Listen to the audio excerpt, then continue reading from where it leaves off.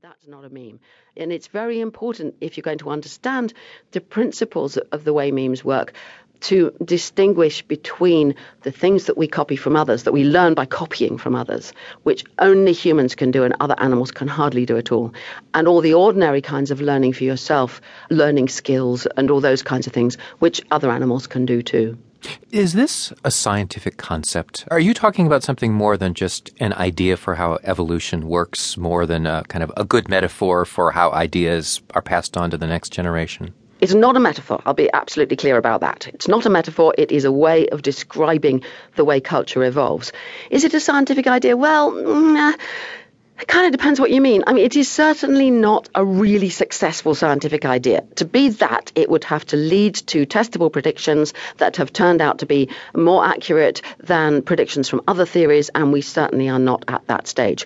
Is it scientific in the sense of being based on scientific theory and potentially testable? Absolutely, yes. It's really just an application of universal Darwinism. Darwin, in the first place, realized something that seems kind of blindingly obvious when you understand it and just so peculiar when you don't, which is that if you take anything and make lots of copies of it, and all the copies vary a little bit, and then you kill off nearly all the copies so that only a very few or only one survives, and then you make copies from that, and you just keep doing that, then design must appear out of, well, it looks like out of nowhere, it's not, but, design will appear, design for function will appear.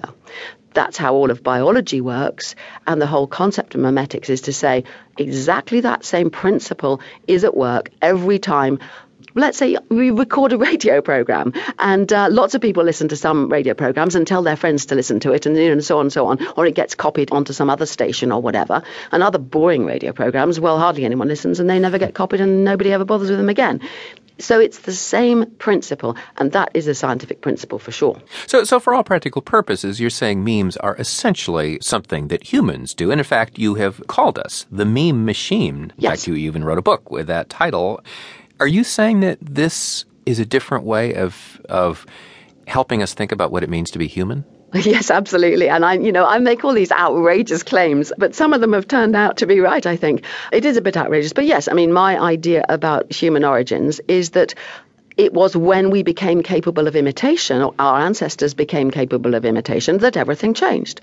That suddenly we let loose another layer of evolution, a new replicator, a new kind of evolution, which then took us on, if you like, and forced our brains to grow bigger and bigger to handle more and more memes, putting this pressure on brain size until our brains got so big that women's bodies couldn't give birth to bigger ones. It sounds like you're actually saying there's kind of a competition between memes and genes. Memes are not just an enhancement of our genetic makeup. Exactly. And this is where my view of human evolution and of human language and human culture differs from every other kind of theory we have. In the end, all other theories come down to there must be some advantage to the genes. But mimetic theory says, yes, but that's only part of the story. Mimetic advantage is competing. There's a co-evolutionary competition, co-adaptation between these two replicators, and a lot of things about humans can only be explained if you can see that it was the memes putting the pressure on rather than the genes. How so? What can only be explained through mimetic theory?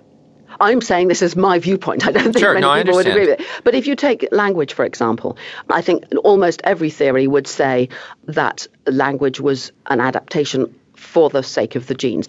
We needed to communicate, or it was useful to communicate, and so language developed or evolved from tool use or whatever. The mimetic idea is that language began as a parasite and then turned into a symbiont.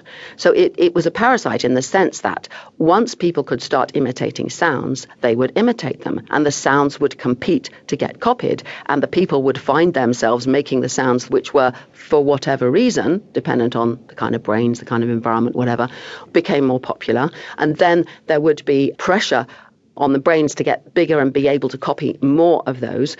And of course, supporting a big brain is very expensive from the genes point of view. You've got to build all these neurons, you've got to myelinate them with fatty substances. They use a huge amount of the body's energy. And this is all for a parasite. If I'm really allowed to kind of go a bit wild with speculation, it looks dangerous, that process, to me. And I just wonder whether conceivably other branches of the hominid family may have died out because this was just too much pressure to take. I think of it kind of like many diseases which begin as